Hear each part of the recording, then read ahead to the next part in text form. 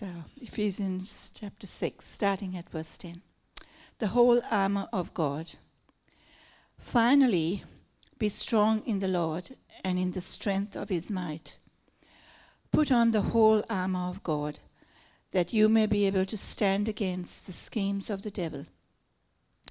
For we do not wrestle against flesh and blood, but against the rulers, against the authorities, against the cosmic powers over this present darkness, against spiritual forces of evil in the heavenly places.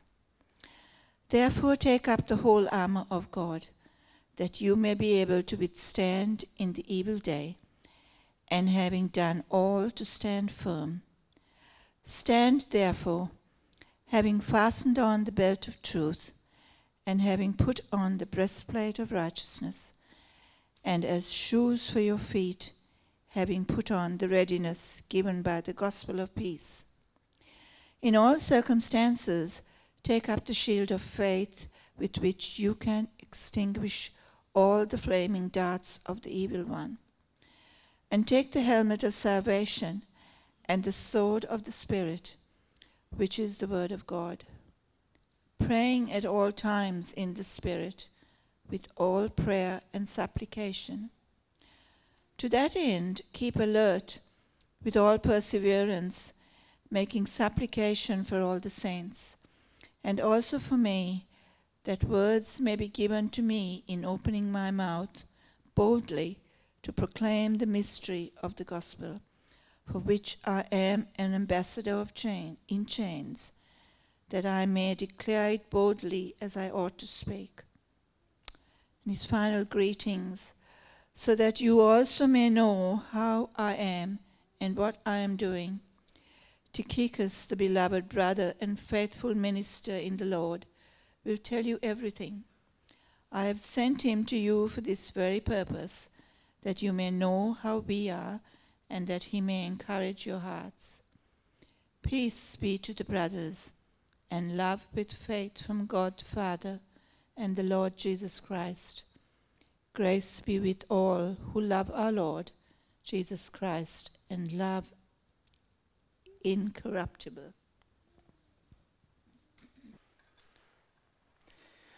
Good morning, everybody. Thanks for that, Dagmar. For those of you who don't know me, my name's Andrew, and it is not my farewell sermon. This is Paul's farewell to the Ephesian church, and there's a number of farewells in the Bible, of course. Our final in the series on Ephesians, riches and responsibilities. It's a great letter, and I don't know if I've challenged you a few times, or I've encouraged you a few times to read it, and I don't know if some of you have been, and whether it was encouraging. I don't really encouraging, and I pray that it's been that for you as well. And I can only imagine that it was like that for those that were listening and those that were hearing it. As we discovered, Tychicus, the guy that came with the letter, he would have read it out, sitting there in the front with the leaders of the church. But even in our short skimming series, we've been encouraged and challenged too, haven't we? And this is on subjects, and I think I said that the other day. You know, you could do a whole thing about salvation and preach through Ephesians. You could do something on unity and preach through Ephesians, on the church and preach through Ephesians, on marriage, on faith, mission, and so much more. You could actually take sections out of that and really teach around that. But read as one, as they would have heard it, as a letter, in the situation they were in with the challenges and all that they were dealing with at the time, the message would have been really clear for them. And that's how we've looked at it. You know, and Paul's message to them would have been, look, you can do this. There's so much that God's given you, and so much that you have in Christ. And here's the challenge, here's what you are to do with it, but you can do this. You can be his church. You can be influential, even in a challenging society, in a challenging context, in a place that doesn't even want you, really. You've all heard of a compliment sandwich, haven't you? You know, those of you that have been bosses, or those of you that have been a compliment sandwich, you just say something nice to the person, but you've actually got them there because you want to correct them. But you say something nice, and then you say, but here's a way, and then you sort of finish off with something nice. That's how you're supposed to do it. This letter's kind of like an encouragement sandwich, isn't it? Because right at the end now we get encouragement. We know that the first 3 chapters were just full of encouragement. And we know that the next chapters 4, 5, and the start of 6 were really, come on, lift your game here. And then we get an encouragement at the end. So it's a compliment sandwich. You've been given every spiritual blessing. You were once trapped in sin, but God, remember that message if you were here some time ago? But God rescued you to a living hope, a life of supernatural power. And you're a new person now. The old sinful self is gone, has died with Christ, and you belong to God's family now. And not only that, but you're indwelled by God himself. The Holy Spirit indwells you. And you are made and called to be like Jesus. That was encouragement plus. That was the encouragement that they got like it. Act like you are. Get along, even though you might be from different backgrounds, different opinions and different cultures. And we spoke about that when we were talking about chapter 4. Keep your personal life clean and sin-free, And don't be tempted back into the old way of life. Don't take part or join with people that live that life. Don't tolerate it either. Show the world what God's love looks like. Marriage is one of the things that I've given you to show the world what God's love looks like, as well as obedience and honour. And Paul's reason for this was that he loved them. Basically, he loved them and he knew what they were called to do, and he cared a lot that they were able to do that. Released through them into Ephesus, into the world that they were, part of the world that they were placed. He wanted them to maximize their opportunities. He wanted them to grow and succeed as a church. You've been given riches, know them, celebrate them, grow them, and use them. You have a community, grow it, know it, love them, and serve with them. You've been given a purpose, know that. Show it, grow it, don't get distracted or discouraged.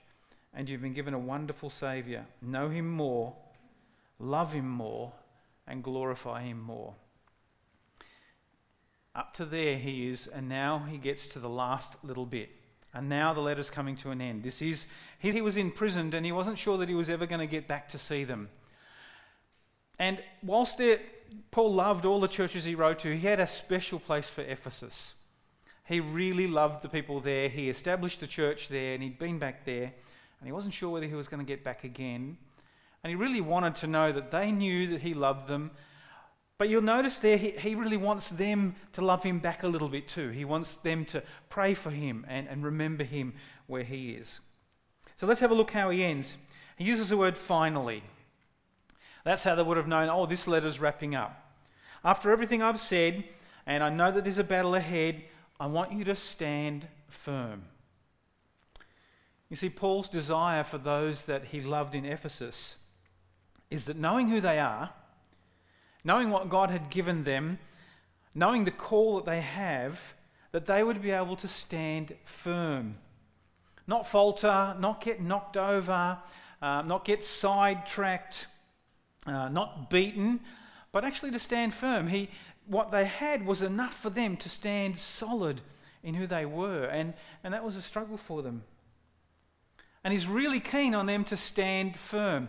And we know how keen it is because just a couple of verses 11, 13 and 14, he says it. He says it 3 times at the start. Stand firm.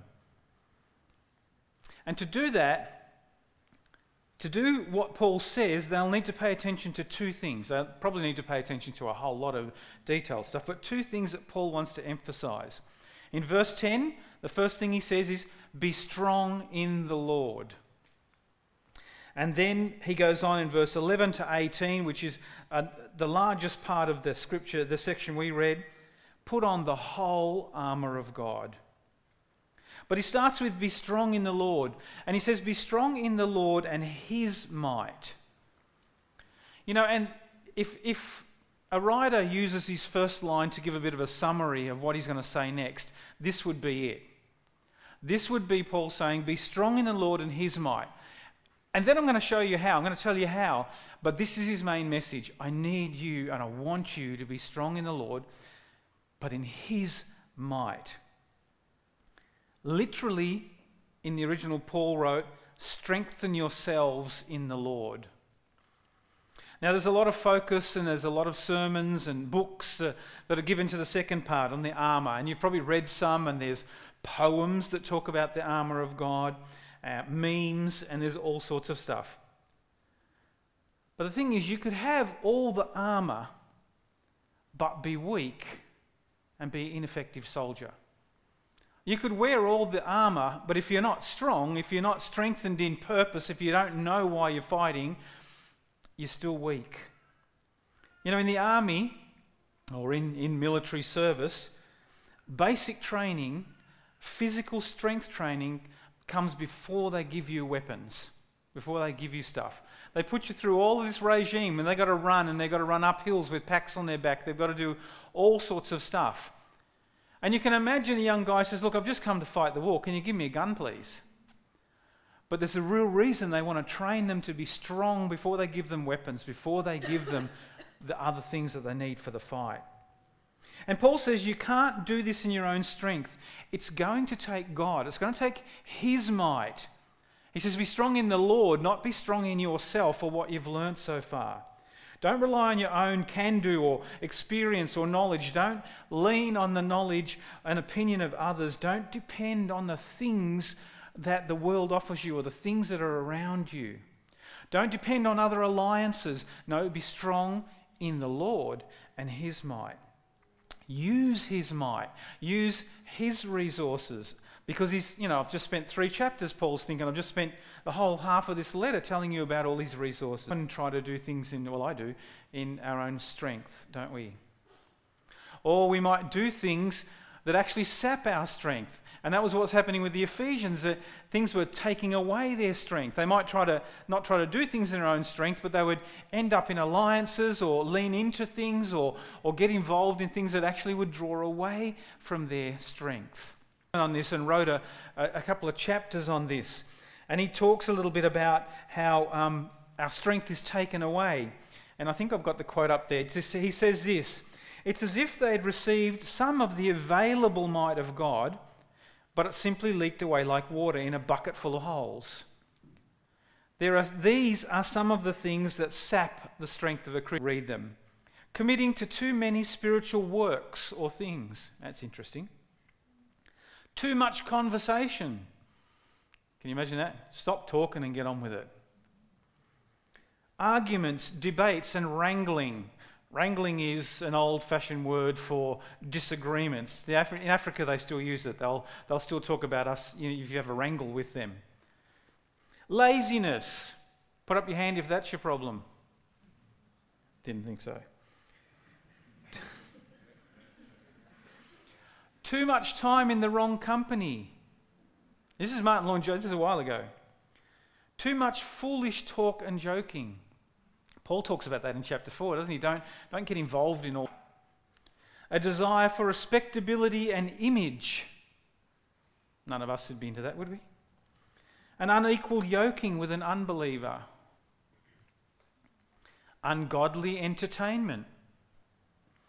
A wrong attitude toward or doubting the word of God. A wrong attitude could not reading it, not allowing it to speak, not seeing it as an empirical word for your life. And then he says, we have to walk on a knife edge in these matters. You must not become extreme on one side or the other, but you have to be watchful.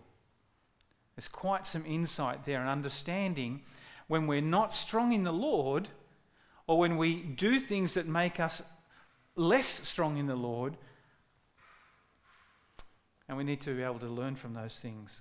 So this message, even just this first verse, is just as necessary for us, isn't it? When we face decisions, maybe challenges, maybe there's fears that we have in our life, when we face pushback as Christians for our message or for the way that we intend to live or the things that we stand for, when we face personal struggles, We can kind of tend to lean on our own strength and our knowledge and experience and all those sorts of things, can't we? And that can cause us to falter because we end up looking at ourselves and what we might have built up in terms of experience or knowledge. But Paul reminds us that God has given us all that we need. We don't need to lean on ourselves. We can lean on him. You know, in chapter 1 he talks about, and this is not, we have everything that you need. This is not of your own doing. It's a gift of God. You know, we couldn't and can't save ourselves. It took God's strength. It was his might that did that. But what we can do, and this is really important, we can train like the soldier, and we can train and stay strong in his strength. We can get into the Word. We can read the Word regularly. We can allow that to speak to us. We can, and however that is, we were talking about it in the office this week. I think it was the office. We were talking about Scripture, keeping up with Scripture. And some people prefer, no, we were talking about it in our pro-faith class, I think, weren't we? That some people find it hard to just sit and read it and to understand it or to hear it in its context. And there's so many different ways that we've been given nowadays. You can have the Audible Bible. You can listen to it in a story form. You can listen to it in a length of things. So we need to train and stay in the Word. We need to train in prayer. We need to allow ourselves to be trained in community. A soldier usually trains with a platoon. He doesn't train by himself. Why do they do that? Anyone got an idea? When they're running up the hill, why would they run with others? So they can carry them? No, so they can beat them. Because when you train with others, you want to be better. You want to excel. Community is a great way to train in the Word. Mentoring, meditation, there's lots more ways. Keep training. A soldier keeps training even when he's been in service for a long time. And there's a reason for that. He doesn't just do that first initial training. He gets his gun and he gets his pack and he gets his helmet and all the tech gear they have nowadays. And then he never trains again. We know that that's not true, don't we? We know that they keep training, they go back and train. So we can say, well, we know we're saved. That's great. God's given us all we need, so we can just kick back. No, we've got to keep on training. That's where our strength comes from. A sports person keeps training even though they're already in a team. The soccer club that we support, they're out there every Wednesday and Tuesday night training, even though they're already in the team. They've got the shirt. And they've probably bought their shin pads and they've probably got the right shoes and everything. So there's no real reason to train anymore, is there? But they do. They train every week, even though they're already in the team. They know they belong. We can employ what God has given in order to train, and that's where the armour comes in. So what about the armour? Remember, God has given us all we need. Paul goes on to say, twice in fact, in our scripture there, put on the whole armour of God. And he uses that word on purpose. The Ephesians would need to use all that God had given them to stand strong in the face of opposition. But more than that, not just to stand strong, but then also to be effective in their call to grow themselves, but also the kingdom of God where they were. A soldier that decides to go into battle with only some of the armour is not going to last long. You know, I'll just take the gun. I won't need the helmet. I won't need the flak jacket. I won't need all that sort of stuff. If he decides he's just going to take some, he's not going to last. And like a soldier, the Ephesians needed, and we need, the whole armour, because some is as good as none. Why? Well, verse 12 lays that. He says, because we do not wrestle against flesh and blood, but against the rulers, against the authorities, against cosmic powers over this present darkness, against the spiritual forces of evil in the heavenly places. He gets really graphic there about spiritual power, evil power, doesn't he? Basically saying, because the enemy is crafty. It's not the soldier standing in front of you. It's not that ruler that's not going to give you a job in Ephesus, or that person that's opposing your message. There's more behind that, and you're going to need to be strong. The enemy's crafty. There are many schemes. The enemy's both offensive and beguiling at the same time. So you see it's offensive, but we also know the Ephesian church was kind of led into deception even within the church. So the enemy's both offensive, but he's also beguiling and tempting at the same time. And we're fighting an enemy that's unpredictable and some real supernatural forces. And I think and I believe that's just as true today. God has given his people a call, a mission, and a course to fulfill. And Satan will do his best to stop it. And when he attacks, when he intimidates, Paul says, stand. We're to stand. We do the Lord's work and we stand against every hint of spiritual opposition. And only when we're equipped with the whole armour can we stand firm. So what makes up the whole armour? And why is each bit important? Why shouldn't we just pick and choose some of the armour? Well, there's been so many detailed sermons and books on the armour, and you've likely read some and heard some. So we're just going to do a little quick summary today. We're not going to go deeply into each one. But the first one is the belt of truth. Now, the belt of truth, you might have thought, well, why is a belt part of armour? And I guess in those days as well. But a soldier in those days, they didn't wear jeans and t-shirts like we were. They wore tunics, long tunics. And if they were going to put armour on, if they were going to run in a fight, the tunic could trip them up. And so they would gather their robes first before they put anything else on. That's why the belt of truth became the first thing. They would gather their robes and they would put a belt around to hold the robes in place, then put the armour on. Because otherwise, if they didn't do that, the rest of the armour would be useless because they would fall over in the first run and then they were done for. Paul calls that the truth. We need to have the truth, the belt of truth, the first thing that we need to have. And why is this necessary? What if we decided to leave this one out? What would the consequences be? We'll take the rest, but the belt of truth, we don't really need that. Well, truth is one of the first things to be attacked in our day, isn't it?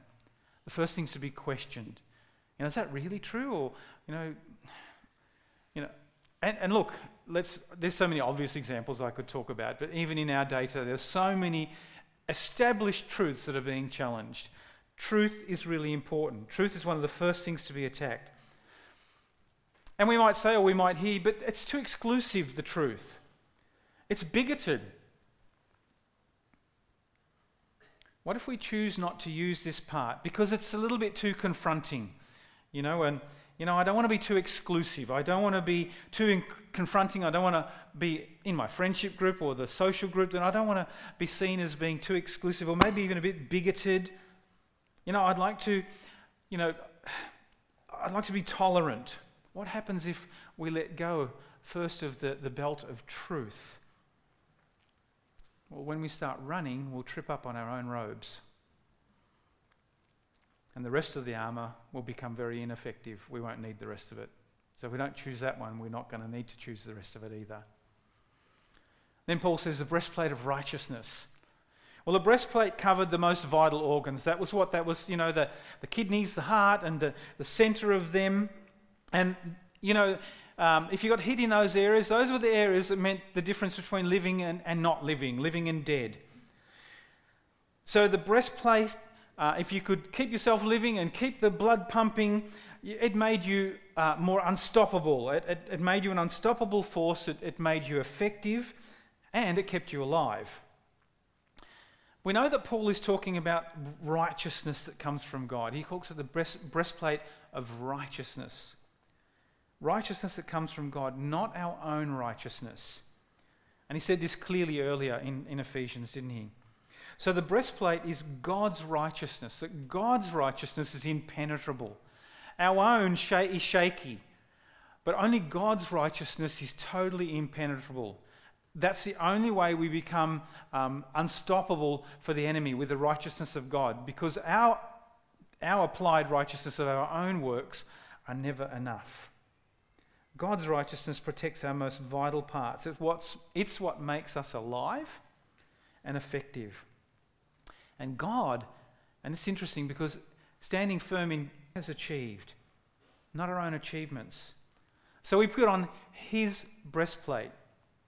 And if we decide we don't need that we can depend on our own achievements, which are not complete, they're not infallible, then we're weak and we leave our abdomen, as it were, our spiritual abdomen and heart exposed. and our defense against the enemy's attacks are not our own good works, they're God's righteousness. Then he says, readiness with the gospel like shoes on our feet. You know, the right shoes for the task are the best foundation. If you go on mountain hiking or mountain walking or whatever you're doing, thongs are probably not the best thing to wear, right? Some would. In Africa and Uganda, they turn up for work in thongs. Now, the welder comes with thongs. The brickie comes with thongs on. Ugandan work boots. But we know that thongs are probably not the best idea if you're going hiking. If you're playing tennis, that isn't going to work so well. You're going to be slow.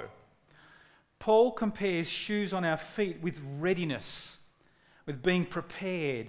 The readiness of the gospel. A gospel prepares us. It makes us ready for the walk, for the challenge, for the run, or for whatever we're doing. Ready with the right equipment, the right resources to stay strong in the battle. To make it to the end, we need the right shoes. To do better than the enemy, we need to be shod with the right things. History will note that many of the armies in the early centuries, they had those tie-up sandal things, and the sandals had very thin bases. And so platoons or armies in the first century said, well, they could only go so far in a day because their feet would get really sore. And there's an account of one army that decided to make much thicker soles, and they walked 3 times the distance, and they began to win battles because they could go further because their feet were shod with the right stuff. True story. The right foundation for winning the battle ahead is to wear or to own the gospel and to share it. You get ready for tennis by putting on the shoes. You prepare and get ready for God's work when we wear the combat boots of the gospel or the shoes of the gospel. Shield of faith. Paul says, take up the shield of faith. The shields of those days, it weren't those little things that you buy in the toy shop, with a little handle behind that. The shields of those days, and some of you might have heard these stories, they were almost as tall as you, as the soldier themselves. So a soldier would make his shield, and they would go around like that. And they would be made of really heavy, solid wood. The reason for that was when you came against, when you went into a battle, when you came against an enemy, or were going to storm a wall or a city or whatever you were doing, the enemy would just shoot as many from all sides, thousands of little flaming darts. And they knew that the little darts wouldn't kill you if they landed in your arm. But what they did, they're flaming, and the whole idea was that they would stick in the shield, and the shield would then light up and burn. Now, the idea was not so much that they knew that it wouldn't burn the shield away so that there was nothing left and they could, with an arrow or whatever. The idea was that it would sow panic. There would be all these flaming darts that you were worried about what's sticking in your shield. You would be fearful that it would burn. They would make you drop the shield. Instantly, you'd become vulnerable. That was the tactic. And so the idea was to have a shield that went right around you, went strong and tall, and that was made of really solid stuff so the darts didn't stick, but if they did, it wouldn't burn. So it couldn't be a small shield, had to be thick, and it had to be almost all around. And the right shield meant in a battle that you could stay calm and have faith that you wouldn't burn. A break or a crack in a weak or thin shield wasn't good. And Paul's saying faith is your shield. It's our shield. And he says to take up the shield of faith in all circumstances. So clearly Paul's saying your faith is going to be good in all kinds of circumstances, in the workplace, in the church when you're dealing with how to be together in unity, against government, and all sorts of things. In all circumstances, you need the shield of faith. Faith is the thing that's going to protect you. And faith not only catches the flaming darts, but Paul says it extinguishes them. It extinguishes the flaming darts of the enemy. We need to build and maintain a strong faith. Back to what I was saying before, the word, prayer, community, learning.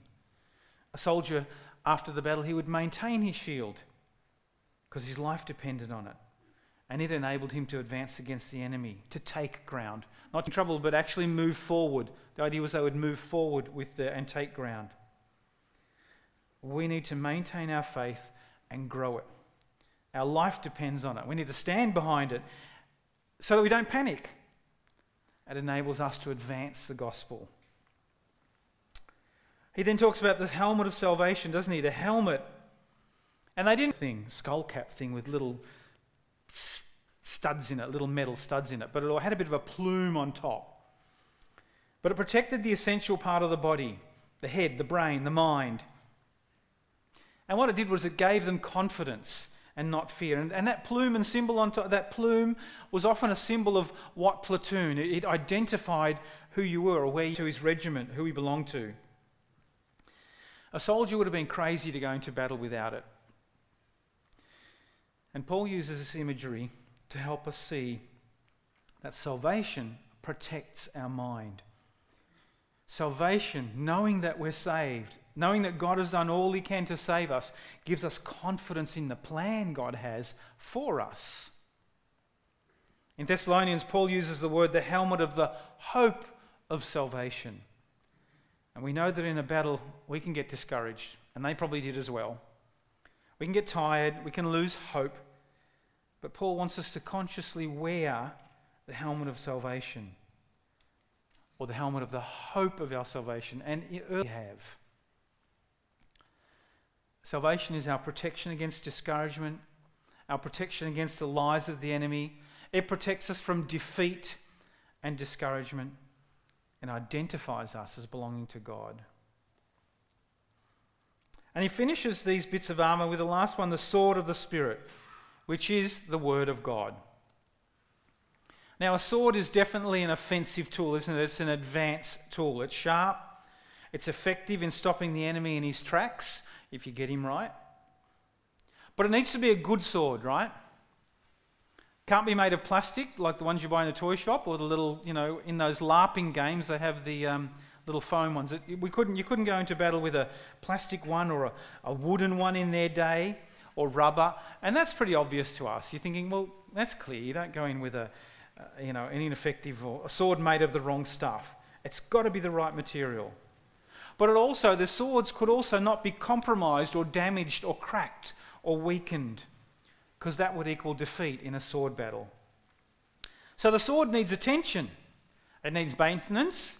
It needs sharpening after a battle. They'd get lots of dings in the sword. They'd have to go back and they'd have to sharpen their swords.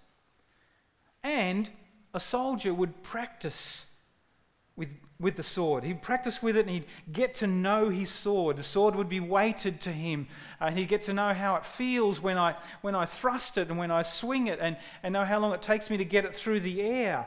And how heavy is it? And he would keep learning how to use it effectively. They would train with each other and spar how to use the sword effectively. It's a great analogy, isn't it, for the word? Because a sword, Paul's talking about, is the word of God. It's sharp. Sharper than a two-edged sword, it says in his word. But it can't be a compromised word. It can't be wood or rubber. It has to be the word pure. It can't be compromised version, or the word can't be made of the wrong stuff. And the word needs our attention. We have to get to know it, the weight of it, how to use it, the thrust, what it's doing. We need to practice with it. We need to get to know how to use the word effectively. Fantastic analogy. That is the truth, isn't it? We know that the Word of God is the truth. And the truth is our greatest weapon for the battle to advance the kingdom in the world that we live in. And what happens when we don't add this one to our whole armour? We might say things like, the truth, again, it's a bit offensive, it's a little bit confronting, maybe even a bit rude and politically incorrect. I don't want to I don't want to lead with that. Or maybe I'll just use an alternative, a more palatable sword, one that doesn't hurt as much on first strike, or is not as confronting. Well, the battle's lost. And then we become vulnerable to the enemy's swords because he's sharpening them. The enemy's using the sword that he wants to use. So we can see why Paul said put on the whole armour. They couldn't afford to pick and choose or be lax. They would need it all, just like we do. And you'll notice that the armour is bookended. It's just a little interesting note, if you weren't. It's bookended by truth. The word is the truth and the belt of truth. That truth is the front and the back end of our armour. That's what gathers it all together. How will they maintain all this? He goes on to say, pray. Praying at all times. Keep praying. Keep being alert with all the saints. And they maintain this by praying, by gathering together with the saints, by being in community with each other. That's an important way to maintain, to challenge each other. How are you going with the armour? Are you standing strong? Oh, I see that you're struggling. Can I stand strong with you or for you? Can we pray together? Paul loves them. And basically he's saying, hang in there, guys. Stand firm. And those words, stand firm, would not have been lost on them. They would remember the stories that they were told.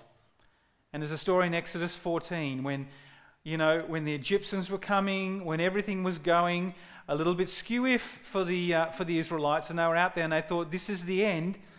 And what did Moses say? He said, stand firm. You will see the deliverance of the Lord. Do you remember that? Do you remember that scripture? God was with them in Exodus. And Paul's saying, he is now, stand firm.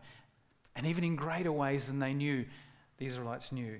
So hang in there, stand firm, and you will see the deliverance of the Lord. And that's a message to us, one hope. Hang in there, stand firm. It's not always easy in the world we're in our social settings, our families, politically, ethically, in all sorts of contexts. And even as we head out into the world, it isn't always easy. The same message for us, stand firm. Hang in there. Stand firm in his might, in all that he has done. And we too, will see the deliverance of the Lord. So Ephesians, what a great letter. Can you just imagine them listening to the letter? Can you imagine them, this Tychicus guy comes along and he reads this letter out, and it's from someone that they hugely respect. Imagine them being encouraged. Imagine them being challenged.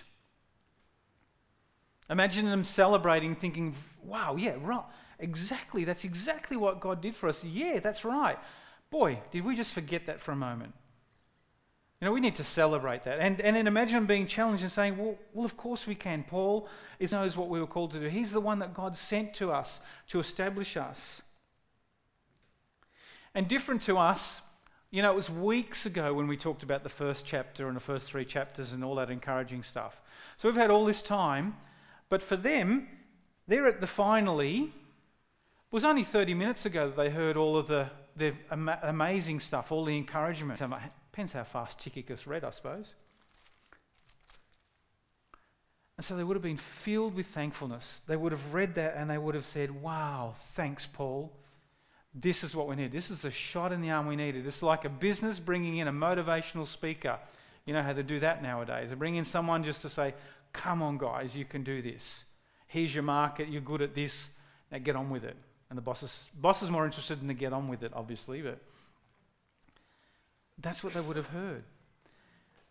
And I can imagine, I can think of some other ways, but I can imagine that gathering together as a church, hearing this letter, hearing from Paul, who was in prison, and they didn't, they couldn't phone every week. They didn't hear from him last Monday. Oh yeah, I talked to Paul last week. It would have been a long time before they heard from him, and they've heard from him.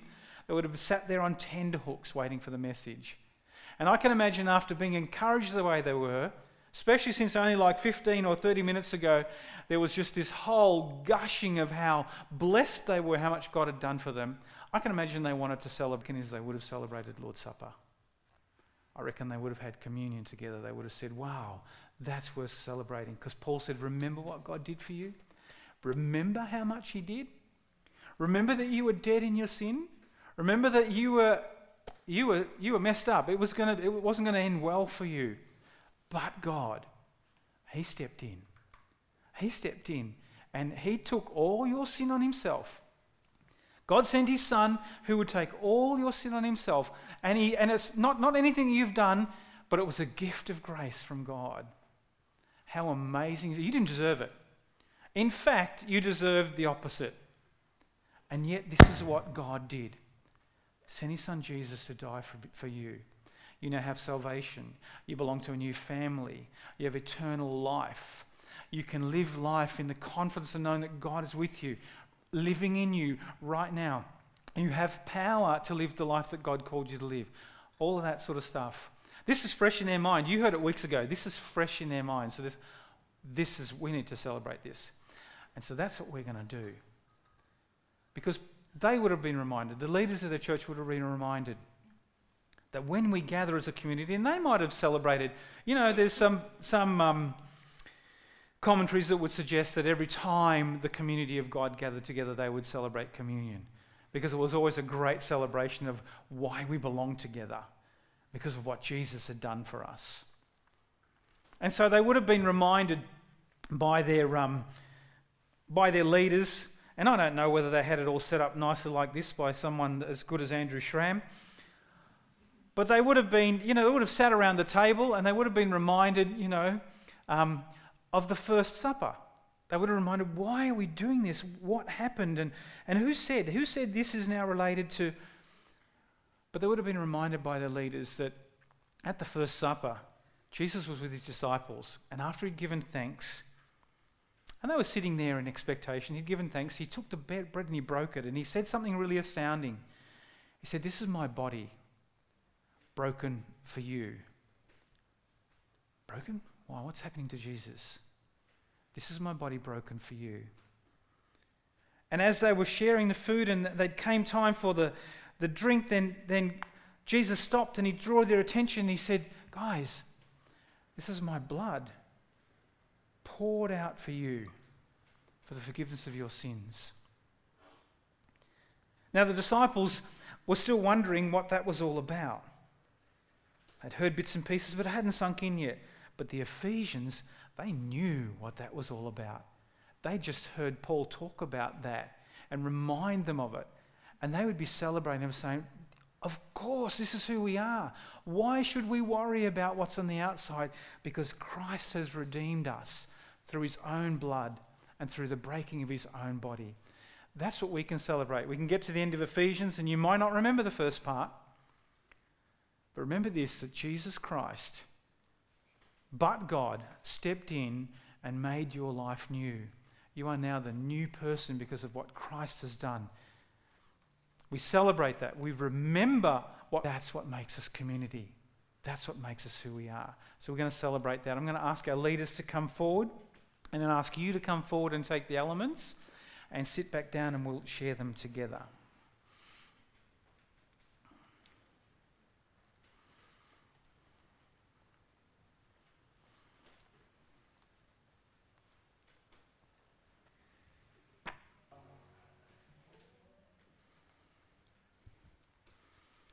So maybe if we can just imagine what the Ephesians were feeling at this point where they're celebrating together, and there would have been a whole lot more noise than we make in our church. I guarantee that in their culture. But maybe we can imagine what they felt like, the gratefulness and the thankfulness that they felt from hearing the good news for them again and what Jesus had done.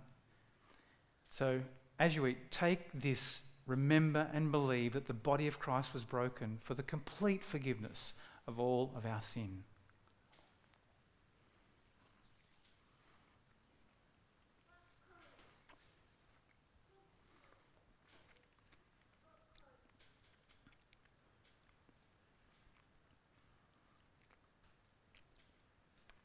And likewise, as we drink, take this and remember that the blood of Jesus was shed for the complete forgiveness of all of our sin.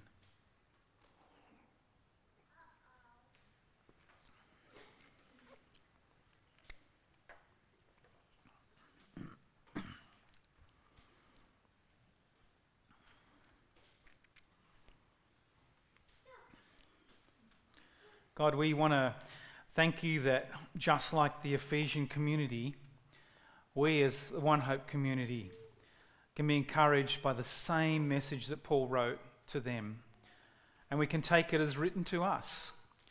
We can take it not just as Paul's words written to us, but we can take it as you communicating with us. And Lord, Holy Spirit, we want to pray that that word would impact on our hearts, that our sense of gratefulness, our sense of celebration would be awakened, our sense of purpose, of joy knowing that you're with us would be awakened and renewed. And in areas where that's gone quiet or where we've struggled or where things have pushed against us, Lord, Holy Spirit, we pray that we would be awakened with a new sense of purpose, a new sense of calling and a recognition of all that you've given us, that you have indeed given us everything we need. And Lord, to be reminded that we can stand strong in your might. Every time we try to stand strong in our own might, Lord, we fall over or things don't work the way we want them. Holy Spirit, teach us to stand firm in your might, in the might of God himself.